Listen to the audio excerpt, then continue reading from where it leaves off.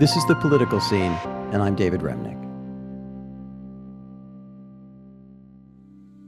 These are very hard times for democracy and for democracies all over the world. If you look around the globe, you'll find plenty of evidence for that.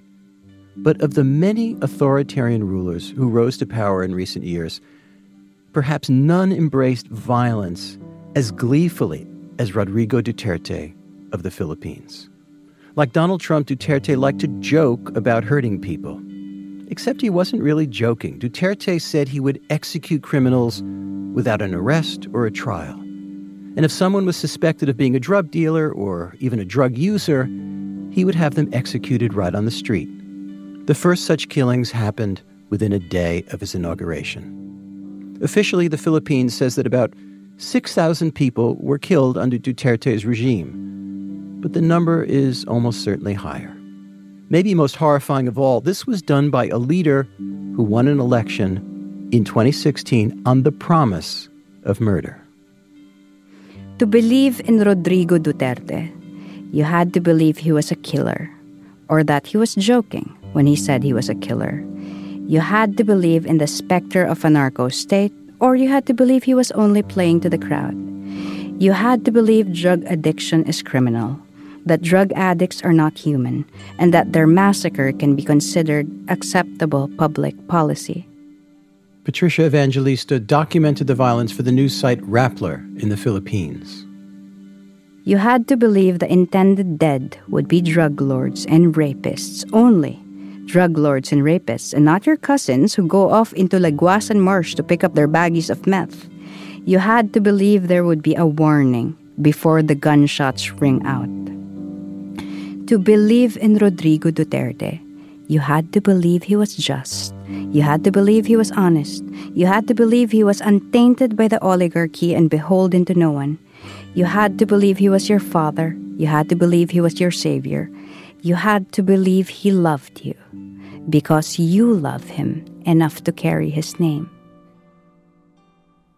Evangelista was based until recently in Manila, and she's just published the remarkable book, Some People Need Killing, which to my mind is an astonishing chronicle of a reign of terror, and it's put Evangelista herself in enormous danger.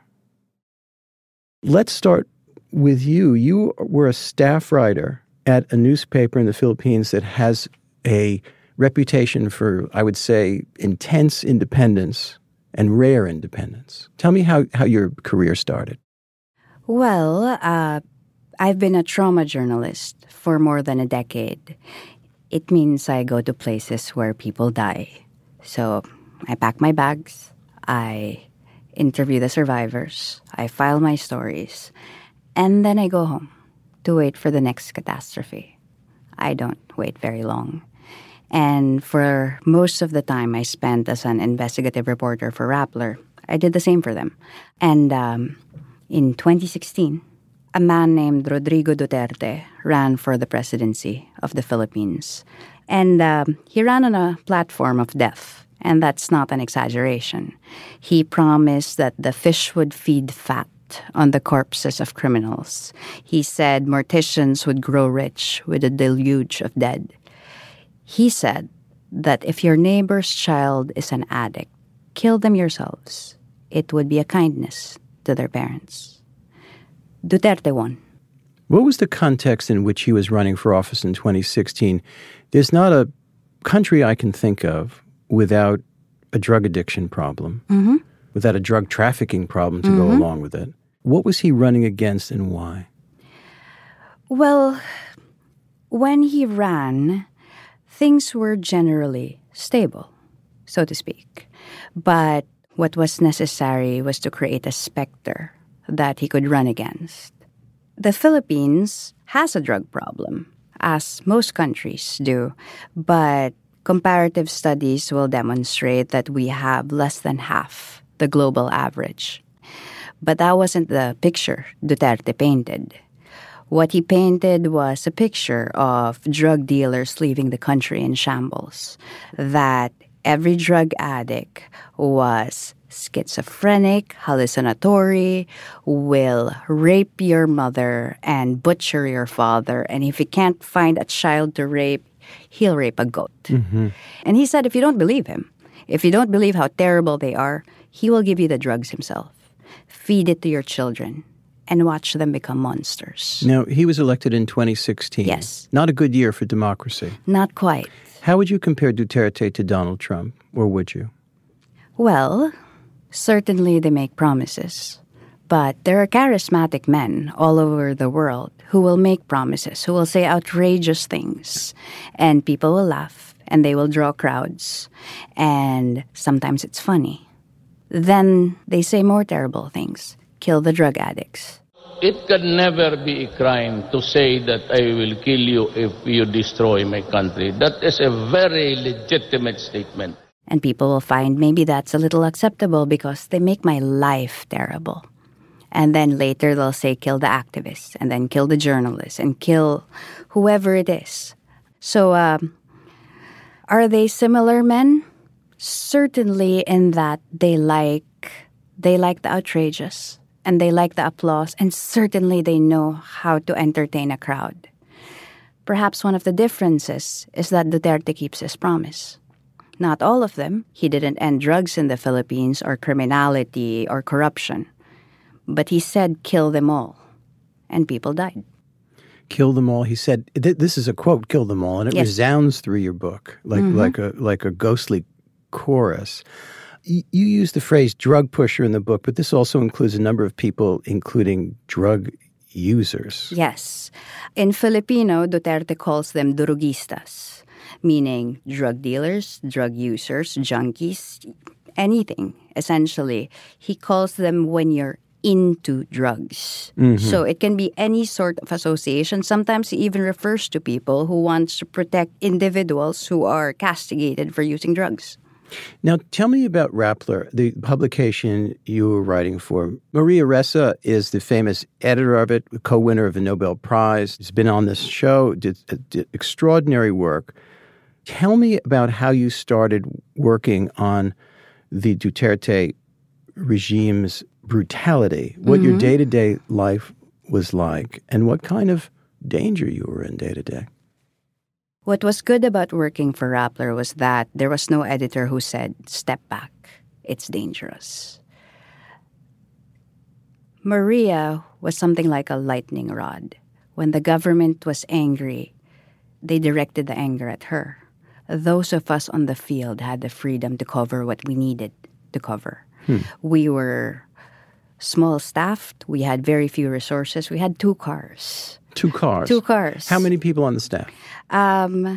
For reporters, less than 20. Tiny.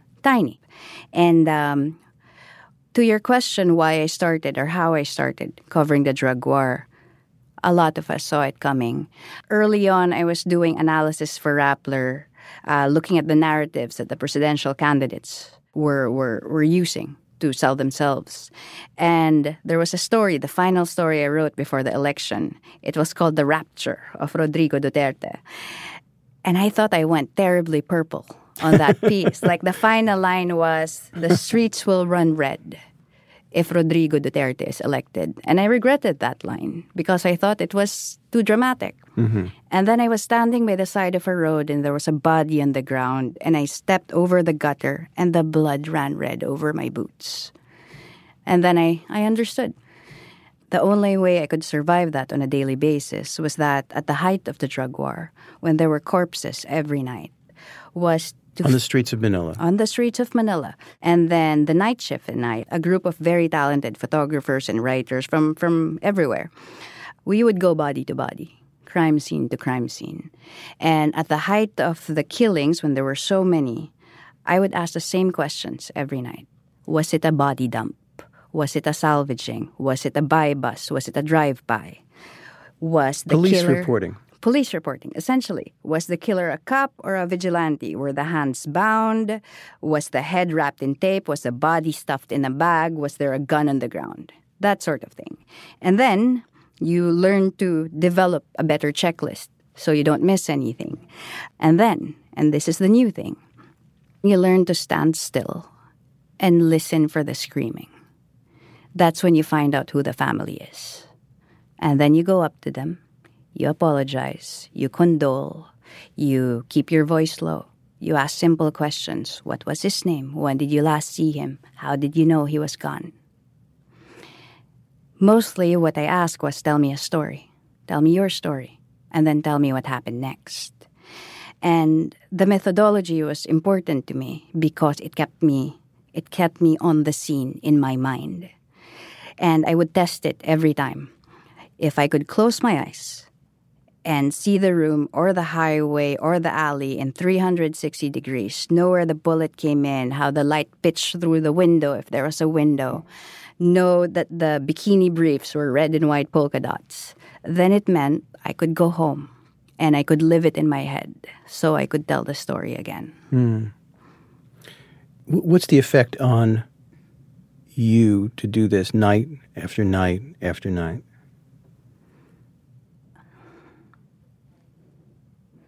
I knew this question was coming. I still don't have an answer.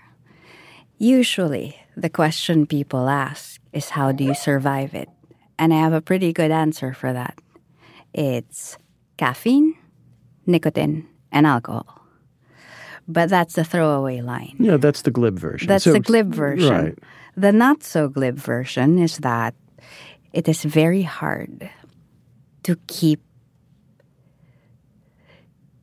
my universe in place, in that I appear to be a functioning member of society, in that when I was filing stories, I was delivering the word count, and I could lie perfectly well when I couldn't. But you pay for it. You pay for what you do.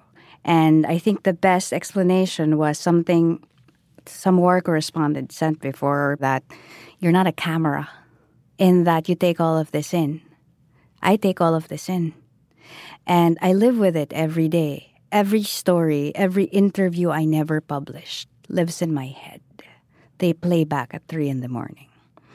And then every phone call from an unknown number, I think someone's going to tell me someone's dead. And it's because of something I wrote. And you can't explain why the nightmares play out the way they do. And you can't explain why sometimes you just sit there and then your brain goes in a loop and the loop doesn't stop.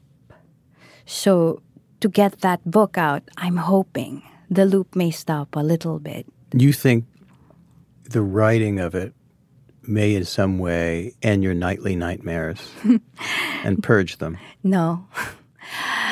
I made a mistake. I thought if I took a break from the night reporting and wrote a book, maybe that was a safer place for my head. Or it may have just clarified the stories. It clarifies the stories. And maybe it was good because I didn't intend to write this book in first person. This was meant to be a reportorial book, third person. Here are the dead. Here is what happened. Here is who's responsible. But I understood through the process I had to take accountability. That all this whole dramatic, I am an objective reporter. I write in the third person. That's not a moral high ground. That's a failure of nerve. Because I can tell you the worst of all of this. It's that I go to cover a story, and there's your blood on the ground, and there's all of that, and I'm used to that. It's the aftermath of going to Starbucks and getting a cappuccino. Because I can go to Starbucks and get a cappuccino. And I know 2 blocks down, some family can't even afford the coffin to bury the kid. But you have to divide your brain. Because if you help one family, it means you bought the story. And I feel like I'm making moral judgments every step of the way. And if I stray out of the way just one bit, I won't have control. And this is why I'm terribly inarticulate about all of this. I try not to think about it. And I hang on by my fingertips. Pat, you wrote these stories again and again and again, as did your colleagues. And yet the drug war, to use Duterte's phrase for it, this kind of murderous, extra-legal, ongoing assault was popular. Yes. Describe the popularity of it and why. What Rodrigo Duterte did was he told a story. And he started with language. And I know we spoke of this earlier in that I promise not to deploy profanity during your interview. And I find it very odd to sit in a polite setting, expected to be polite. Don't be. Speaking about a man Yeah. who decided to break language. Yeah. So, you can go to hell. Mr. Obama, you can go to hell. You better choose purgatory. A large part of the fact-checking of the book is to discover the nuances of when he said putang ina in Filipino. Did he mean motherfucker or son of a bitch? Mm-hmm. So this was on national broadcast. This is a major national speeches. broadcast. Yeah. And generally, regardless of which culture you're from, a public figure, a politician, a head of state, is not expected to deploy profanity in public speeches. And he said, fuck that.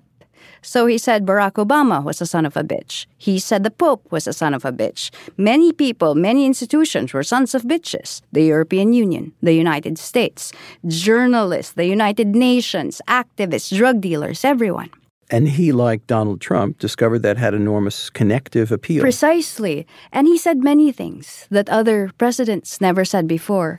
He said he would kill 100,000 criminals when he's elected. He said he wanted to rape an Australian missionary, except he couldn't because she was dead by the time he showed up. He said, I believe he wanted to be the first one there. Yes. He said journalists are legitimate targets of assassination. He said he killed cops, he killed kidnappers, he killed... He himself. He personalized He used it. that language. And then he would say, sometimes I only killed 3. Or 300. Or 1,000. It doesn't matter. Because listen to the language. I killed, I shot, I saved, I ordered, I, Rodrigo Duterte. So it's that sort of mythology that exploded. Rodrigo Duterte, the one who will save us all. Okay, so what did you learn about your fellow Philippine citizens? What did you learn about your own country that you didn't know before? We ask ourselves this where Donald Trump is concerned. It wasn't that Donald Trump came in and it was a conservative beating a liberal. No. It was something else. And we learned things about the state of the country, the division of the country, what people feel, what they're reacting to, and not all of it's pretty. Mm-hmm. I learned that inasmuch as Duterte made himself the everyman, it meant every man could be Duterte if they wanted. Duterte may have provided the language, he provided the vernacular, he provided the narrative, but we wanted it too. We decided some people didn't deserve to live. What effect has this had on the country as a whole? You write these stories, and what effect did this have on the populace? I hesitate to use the word trauma because I'm told this is a word that is overused in general. But we're a traumatized nation. And the trouble is, in the aftermath, after 6 years of Duterte, we elected the son of another dictator. And we elected Duterte's daughter. So it's the dictator's son with the Punisher's daughter. Bong Bong. Bong Bong Marcos. And there's no accountability there. There's no reckoning. So if you don't know there are wounds, you can't fix things. So there are many children and many generations of people who will continue to believe that some people, because of some failure of virtue or some sickness or some whatever any politician says, some people do not deserve to live. Now, how long has it been since you left the Philippines? Give or take a few months. It was recommended that it was in my best interests. What does that mean? It means we don't know the risk of having released this book. And do you think you'll go back? Yes, absolutely. When I'll go back is not certain, but I have to go back. In that it's not a moral patriotism or anything. That's my home. And the story is ongoing. It's not over. People are still dying on the streets. Journalists have been shot in Manila. And there are many other stories that have to be told about my country. I'm a field reporter. That's where I belong. And I'm also formerly Catholic. I own the guilt. How can I sit in New York when the people whose stories I told, who took the risk to tell me their stories, are sitting in shanties across the country and might be at risk because of things they told me? In the book, you describe yourself as a citizen of a nation I cannot recognize as my own. Do you still feel that way? Yes, but in a more nuanced fashion, in that I am Filipino. I take accountability for the choices we made. We voted for Duterte. I may not have, but that's under my watch as well. But I refuse to believe this is the only possibility for my country. I don't think this is the only future possible for us. Do I believe that journalism is the way forward? I don't know. Because I have learned after many years to negotiate my expectations as a journalist. If I believed my story saved lives or changed things, I would have stopped working. I wouldn't have been able to get up in the morning. Now all I believe is my job is to keep a record. And that's it. And if someday that record is necessary, then it's out there. You don't think your stories change anything? No. Maybe I don't know. I hope, if nothing else, because if journalism doesn't save the world, and it doesn't, we both know that. But I would like to have honored the people who risked their lives to tell their stories. They didn't have to talk to me, and they did. They are living examples of what happens when autocrats and dictators rise, and we let them. Patricia Evangelista, thank you so much. Thank you.